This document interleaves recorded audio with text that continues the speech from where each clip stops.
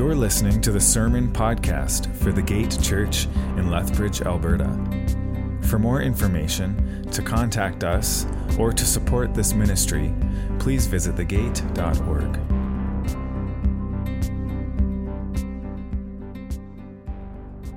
Today I want to start out with a story about an ancient, thriving city called Sardis, which stood on top of a high hill and, not unlike the ancient city of Troy, was surrounded by incredibly tall and impregnable walls. I have some pictures of those for you to look at.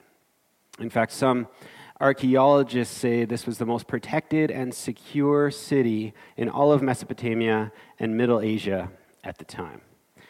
In the 6th century BC, this city was ruled by Croesus, and he was also one of the wealthiest kings in the known region.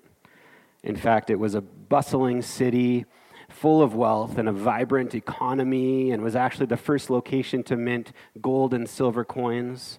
So we have them to thank for that. And so, with all its comforts and sense of security, and therefore pride, it probably won't surprise you how this story goes. So one day in the year 546 BC, the Persian army arrived to besiege it. They wanted to take it over, but to no avail, right? They couldn't overcome those huge walls. And so eventually they just made camp around the city. But that's when a couple of Persian soldiers realized that there was only one sentry guard posted at the back wall. And so they took note of this. And as they were watching this guard, they saw that he fell asleep, like some of you while I'm preaching. I see your heads bobbing up and down, right? Anyways, that's what was happening to this guard. His head was bobbing up and down as he sat on the wall at his post. And his head slowly tilted downward finally, and then his helmet fell off right over the wall, right over the side of the wall. And then the sentry eventually woke up and noticed that his helmet was missing, and it was, on the ground on the outside of the wall. And so he left his post, and then a couple minutes later, all of a sudden, he popped up, seemingly out of nowhere, further down the hill on the outside of the wall. And then he ran and he grabbed his helmet, and then he disappeared again, popping up a couple of minutes later back at his post on the other side of the wall. And so the Persian soldiers who were watching this, they found this pretty intriguing. And so upon further investigation, they discovered that there was actually a secret stairway that led to a secret back door into the city. Yes, exactly like Lord of the Rings into Mordor. Pretty cool stuff. So later that evening, the Persian army made a plan, and they snuck into the city through that secret way and actually found all of the residents of Sardis, including most of the guard, fast asleep. They were sleeping. Isn't that crazy? With such a powerful enemy at their gates, like this is the Persian army. They're taking over like everything at the time. So with such a powerful enemy at their gates, the people of Sardis slept soundly in their beds, completely unaware and uninterested even in the possibility of their impending death. It seems like their comforts and sense of security had made them complacent. And complacent, as the Merriam-Webster dictionary defines, is being marked by self-satisfaction, especially when accompanied by unawareness of actual dangers or deficiencies. So that definition alone pretty much sums up the story of their defeat, right? And yet this is only the first time that this happened in Sardis. Yes, that's right. A few centuries later, the same thing happened to the Persian army, who had become so complacent themselves that they didn't even have guards at the back gate. So now let's fast forward about 600 years later, and we find that this story and this culture of complacency is not only the history and backdrop of the city of Sardis, but that it's also the primary issue for the Christian church community there as well, which Jesus addresses through the Apostle John in one of the 7 letters to the 7 churches in the book of Revelation. So let's read that together now. So turn with me to Revelation 3, 1-6.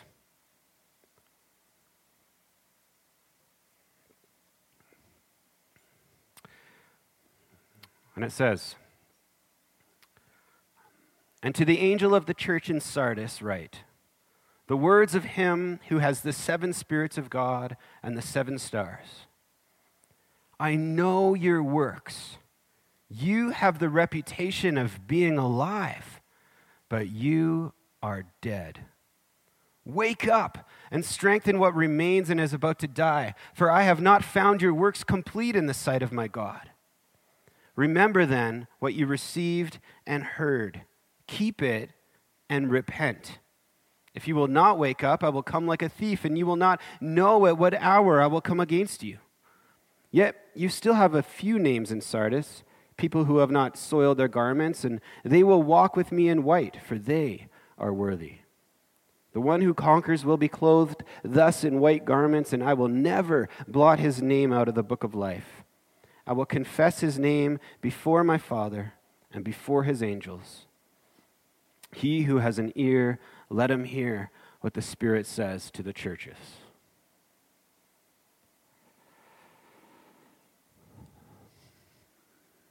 So very simply, but powerfully, this is a call for the church to wake up. God is a God of revival and renewal, and he's calling the church in Sardis to turn back to Christ and experience this awakening. Though the problem, it seems, is that they didn't even know they were asleep. It says they had a reputation for being alive, but they were actually dead. Whether that means that they were riding on the coattails of past successes or past revivals, or whether it means they had become good at outwardly giving off the impression that they were a vibrant and happening church community with their polished speakers and attractive worship leaders and well-written liturgies, along with the fancy lights and smoke machines, and of course their active social clubs that met throughout the week. Whatever it was, they thought they were alive. At least they looked alive. But in reality, they'd entered into a zombie-like state of moral lethargy and spiritual drowsiness. I once read the story of a man who went for a walk one evening, and he discovered another man who was drunk and passed out, lying on top of some railroad tracks. So of course, this man very quickly pulled this sleeping guy off the rails before the train came through, saving his life. And the point being is that this man was in grave danger, but because he was asleep due to drunkenness, he'd had no idea he'd even needed saving.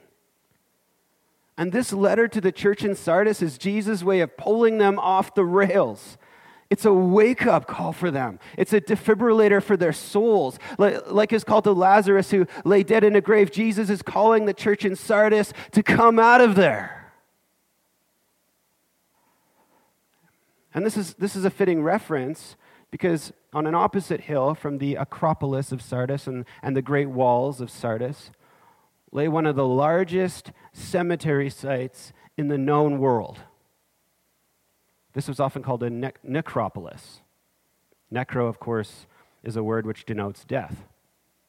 So it's a necropolis, a cemetery. So that's such a contrast, right? We see the city itself was a vibrant, bumbling city of progress and commerce. But then right next to it was the biggest memorial to the dead ever known. They had a reputation for being alive, but really, it was a place of the dead. A place of self-satisfaction that had led to complacency and a lethargic attitude to the dangers around them. And this was also the spiritual state of the church. It's amazing how the culture of the city we're in can affect the church's culture as well, so easily. Outwardly, they looked alive. But inwardly, according to this autopsy of Christ, they were dead. A.W. Tozer defines this type of death for us when he writes, "Death is a spiritual sleep or lethargy. It is possible for one to be morally awake and then slip back by degrees into a kind of spiritual somnolence that is coldness and lack of feeling about God and the things of God, about Christians and about the dying to self and the scriptures and prayer. You get used to things, and God is far away, and there is little communion and little joy in the Lord. To have a cold heart with little pity, little fire, little love, and little worship is spiritual lethargy. Again, this description describes not only the state of the church in Sardis, but it's an incredibly accurate description and deadly diagnosis of the state of the Western church today. We've gotten so used to our things, so comfortable and secure with our stuff and our political and religious freedoms, so sure of ourselves, that we've fallen asleep in our faith and in our calling.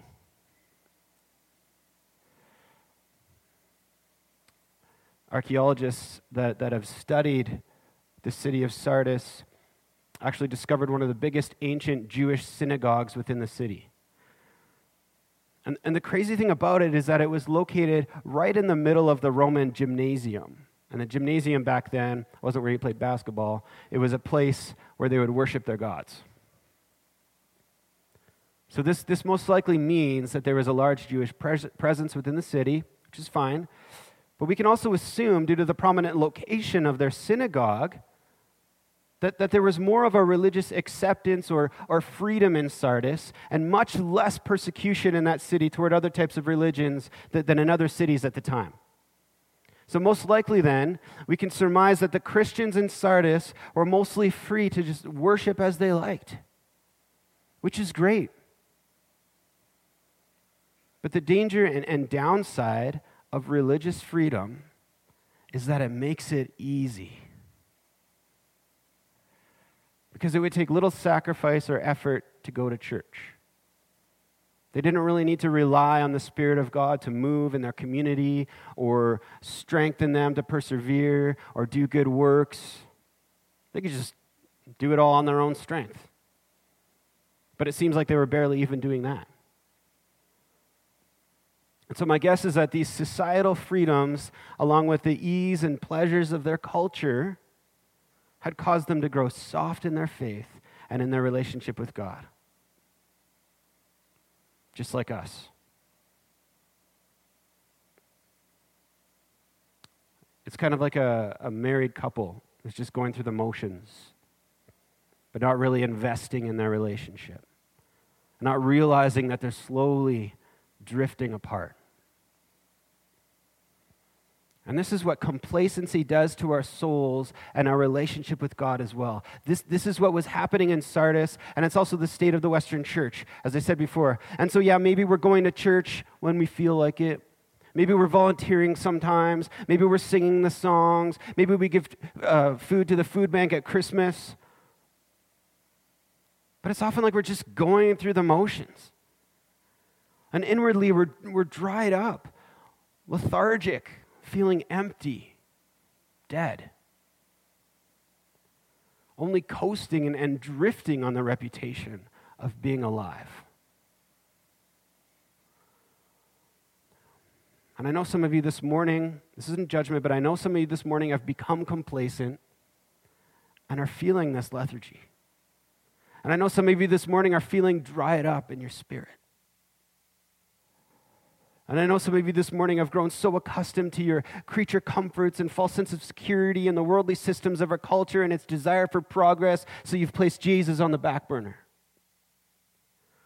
And in contrast to that, I know some of you this morning are experiencing a deep hunger or holy discontent and are lamenting the supposed absence of the Spirit of God's movement within the church and in your lives. But hear this. Jesus is calling us, you, his church, back to life. He's calling us to prepare our hearts for a time of renewal, to become realigned with the refreshing power and glory of God's presence and purpose, He's calling us, like the church in Sardis, to wake up from our slumber. Just as Paul, echoing the words of Isaiah, wrote to the Ephesians in Ephesians 5:14, he says, "Awake, O sleeper, and arise from the dead, and Christ will shine on you."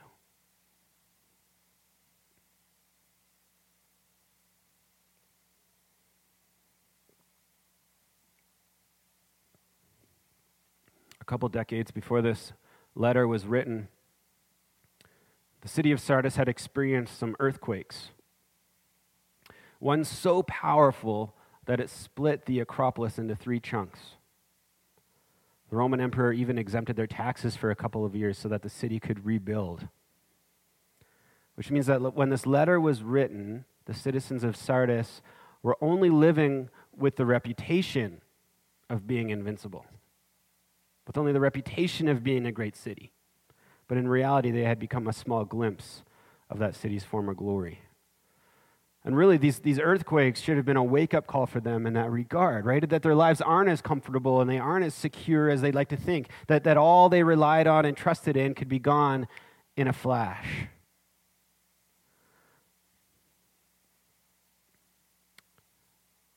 And I guess in a sense, this pandemic we're experiencing right now, along with such divisive politics that we're seeing and failing political and social policies, all of these things that are happening right now has been a kind of a wake-up call for the church as well.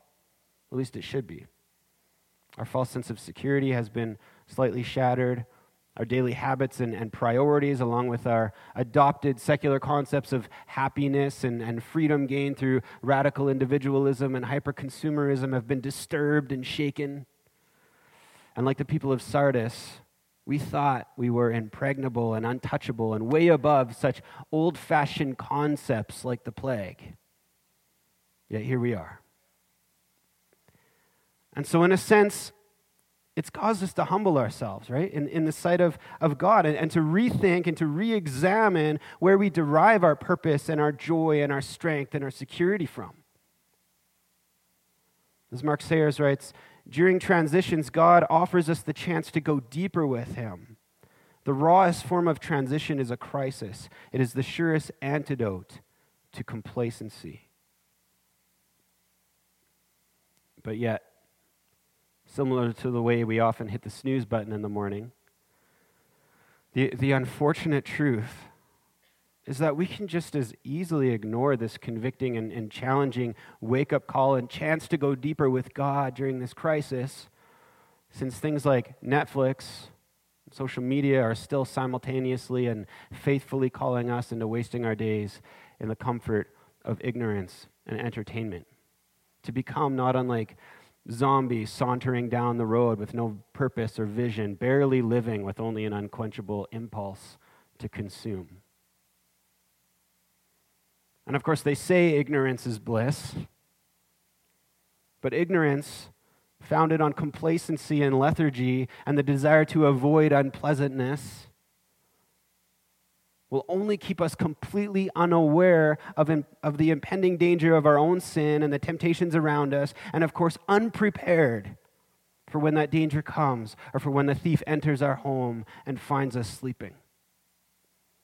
As Jesus told the church in Sardis, Revelation 3:3, if you will not wake up, I will come like a thief, and you will not know at what hour I will come against you.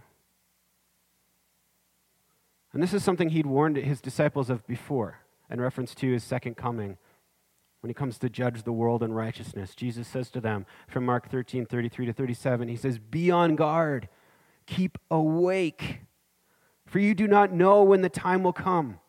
It is like a man going on a journey when he leaves home and puts his servants in charge, each with his work, and commands the doorkeeper to stay awake. Therefore, stay awake. For you do not know when the master of the house will come, in the evening or at midnight, or when the rooster crows, or in the morning, lest he come suddenly and find you asleep. And what I say to you, I say to all, stay awake. Jesus doesn't want to show up and find his church asleep. Jesus wants to find his church awake and faithfully living as lights for his name. And so this is why Jesus is lovingly but firmly calling his church to wake up. Like in the story of the prodigal son, he's calling the church to run back into the Father's arms so they can hear God declare to them, "My son has returned. He was once dead, but is now alive." And this has been the desire of God for his people from the first moment mankind sinned and turned against him. His desire is to bring the dead to life, to bring them back into his presence.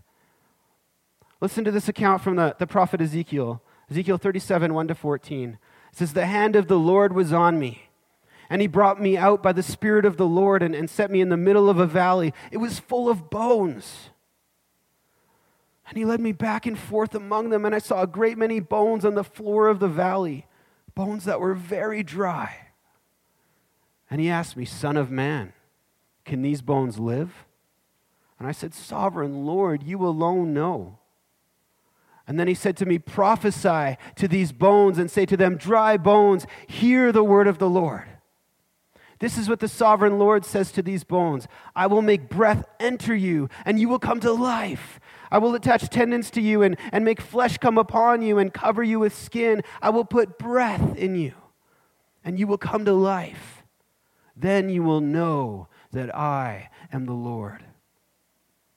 So I prophesied as I was commanded. And as I was prophesying, there was a noise, a rattling sound, and the bones came together, bone to bone. I looked, and tendons and flesh appeared on them, and skin covered them, but there was no breath in them. Then he said to me, 'Prophesy to the breath. Prophesy, Son of Man, and say to it, this is what the sovereign Lord says. Come, breath from the four winds, and breathe into these slain, that they may live.'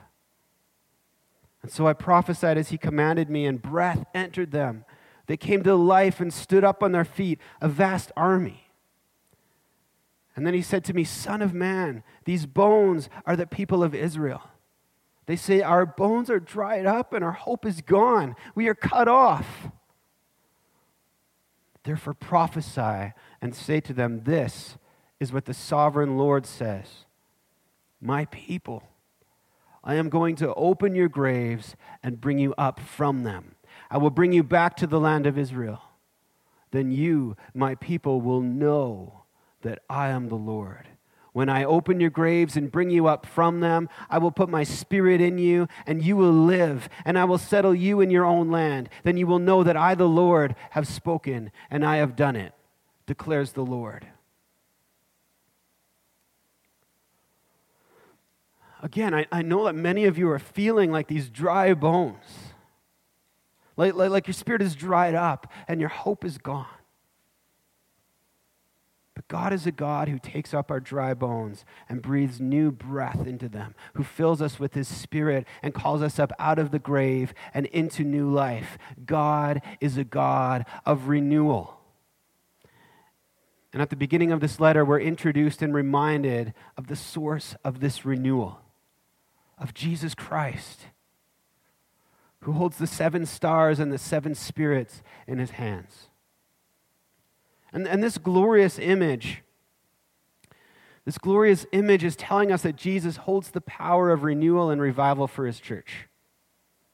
That he alone holds the power of renewal and revival for the church. In one hand, it says he holds the 7 stars, which Revelation chapter 1 tells us are the 7 angels or messengers of the churches. Whether that's actual angels or pastors or prophets of these churches, I don't know. We don't know. But either way, they're those who have been called to prophesy and proclaim the gospel of Jesus Christ to the churches. And then in the other hand, it says he holds the 7 spirits. The number 7, if you don't know, the number 7 in the Bible, especially in the book of Revelation, is often used symbolically to mean completeness or fullness or perfection. And in this case, it's probably referring to the 7-fold Spirit of God, the complete Spirit of God, which is a direct reference from the book of Zechariah. So basically, we're being reminded right away, right at the beginning of the letter, that Jesus holds in his hands the 2 things we need that can bring us from spiritual lethargy and into renewal. 2 things required to bring us from death to life. which is, again, hearing the gospel and receiving the Holy Spirit. The gospel, which speaks of our salvation and righteousness and eternal life through Jesus Christ, that he defeated the power of sin and death for us through his own death at the cross and in his resurrection. He's the one who brings us out of our grave and into new life. And the Holy Spirit, which Jesus pours out on all who believe in him, not only as a seal of our salvation and eternal inheritance, but also to strengthen us in the presence of God and guide us in our calling to partner with him in bringing his light and his glorious message of salvation to the world. Daniel Aiken writes, the love our Savior has for his church is utterly amazing. Not only has he redeemed her, he again and again goes out to rescue her from self-inflicted wounds. Even when others would walk away saying, let the patient die, she can't be saved, he reaches out in love and compassion to save her yet again. Our God is in the resurrection business. He's continually active in bringing dead sinners to life, and he is active in breathing life back into dead churches. When things appear their worst, our Savior is at his best. And so we might be feeling spiritually dead as the church, but Jesus is the one who can bring the dead to life. In fact, he tells them in this passage that those who conquer through him will be given white robes and will walk with him. It says in verse 5, Revelation 3, verse 5, it says, the one who conquers will be clothed thus in white garments, and I will never blot his name out of the book of life. I will confess his name before my Father and before his angels. Isn't that awesome? So white robes are often used throughout the book of Revelation to symbolize purity, righteousness, and holiness. We see Jesus wearing a white robe when he comes again in that image. But this also speaks directly to the culture of the day as well. In fact, during that time in the city of Sardis, there was a traditional 40-day festival held every year dedicated to remembering the myth of the goddess Cabela. And on one particular evening during this festival, each citizen of the city would put on a white robe, and they would march toward the altar of her temple in order to make an animal sacrifice to her. Alternatively, for those who didn't have an animal, they could stand near others who were making a sacrifice, and as long as they got some of the animal's blood on their white robes, they'd be counted as worthy. In other words, as long as their robes were soiled, they would be counted as worthy. So Jesus is telling the church here that this practice, this idolatry, only leads to death, and that he's the only one who's able to make us worthy and dress us in a robe of white. He's the only one who can present us before the Father and write our names in the book of life, because he's the only one who shed his blood for us at the cross once for all as our perfect sacrifice. And so he says to those who haven't soiled their robes in the ways of the culture, in the blood of false idols, but rather who place their hope in him, that they're the ones who will know true life. And therefore he gives the church a recipe of sorts for how to wake up, for how to prepare their hearts and to come back to him for renewal. And this is the same pattern for renewal that we're invited to take part in today. First of all, he calls them to remember. To remember what they'd seen and heard. Right? This is coming back to the truth. In the Old Testament, when the Judeans were finally permitted to leave Babylon and return to Jerusalem, they discovered the book of the law, right? God's law. And when it was read out to them, it caused them to remember God's commandments, and that therefore caused them to then weep in repentance and hunger for the presence of the Lord. And this is the call for us today, to remember the good news of the gospel. Pastor Tim Keller once wrote that Christians need the gospel as much as non-Christians do. And this is so true. And if the message of the gospel seems boring or repetitive or it's lost its luster, then this is a sign that you need to come back to the basics, to the foot of the cross, and remember when Christ rescued you. Even so, no matter how mature we are in the faith, this is something we need to do daily. To remember what Jesus did at the cross for our sins. To remember that he who knew no sin became sin for us at the cross so that we would no longer know sin ourselves. To remember that he was buried in the tomb and that in 3 days he conquered the grave so that we can join him in resurrection life. To remember his grace and his calling for us to spread the gospel and light into the world. To remember that Jesus is the one who saved us by grace alone, who covers us in righteousness so we can be filled with his Spirit and in relationship with God, and that he's the one who writes our names in the book of life. We're called to remember. And then second of all, he calls us to keep it, to keep what we've seen and heard. The danger, as we've seen, is to drift off into complacency or lethargy, but we're called to stay on guard, to be watchful, to be awake, and even to strengthen what we've been given. As Isaiah the prophet proclaimed in Isaiah 52:1, "Awake, awake, put on thy strength, O Zion. Put on thy beautiful garments, O Jerusalem." So the church in Sardis had grown content, right, in the mediocre, halfway comfortable and convenient Christianity. But in doing so, they actually lost what they had seen and heard.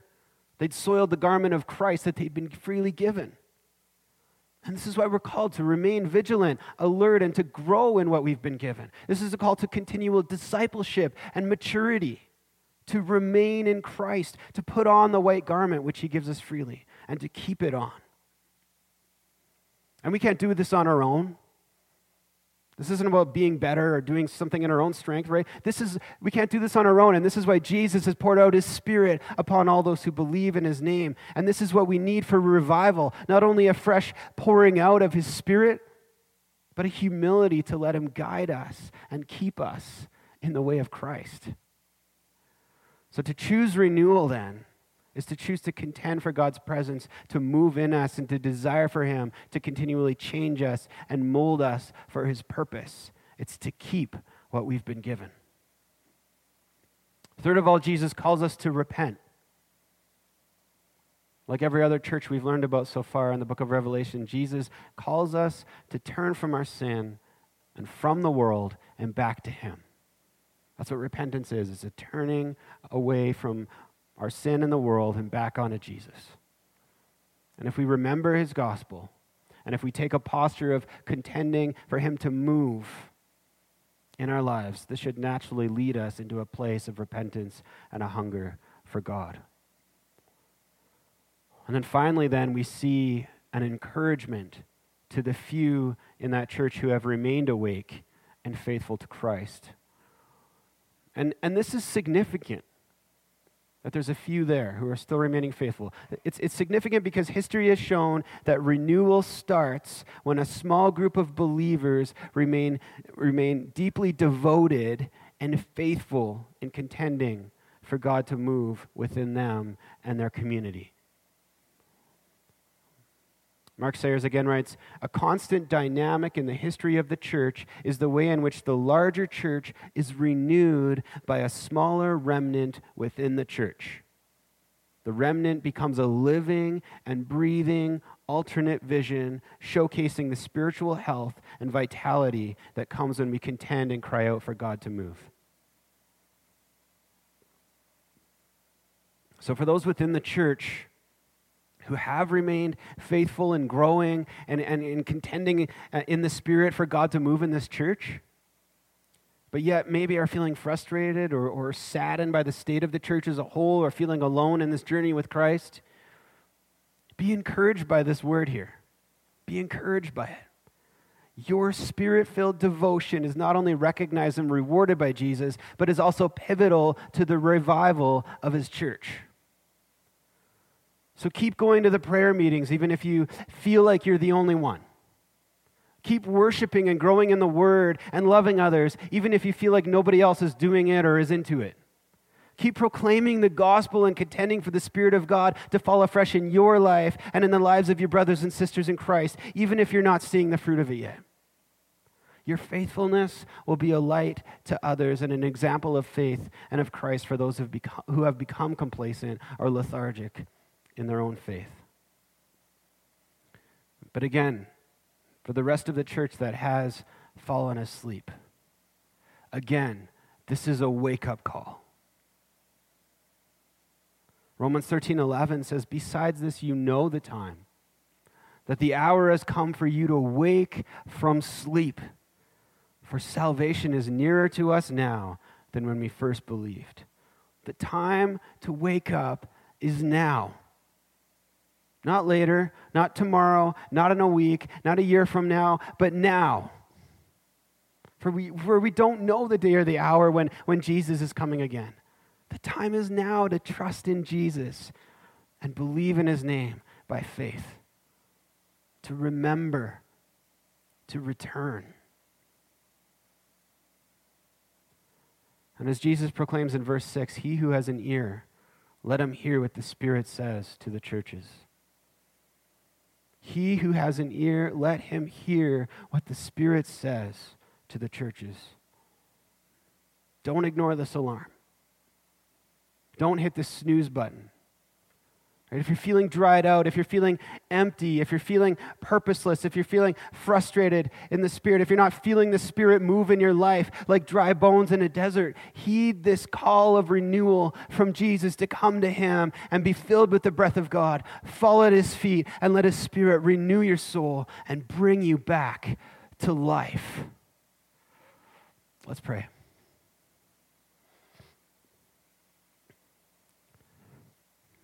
Heavenly Father,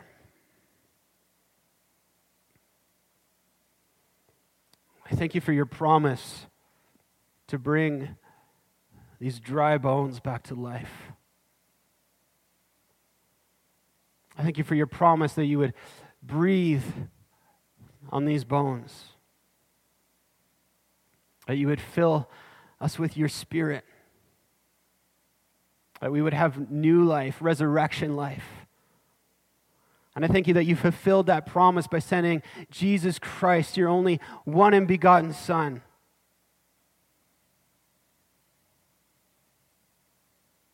to take our sin and our death for us upon the cross. And that he conquered our death in his resurrection, that we may join him in new life. Lord, the truth is that so many of us have forgotten how amazing that is. We've taken it for granted. We've become complacent. We've become lethargic. Our spiritual muscles have gone into rigor mortis.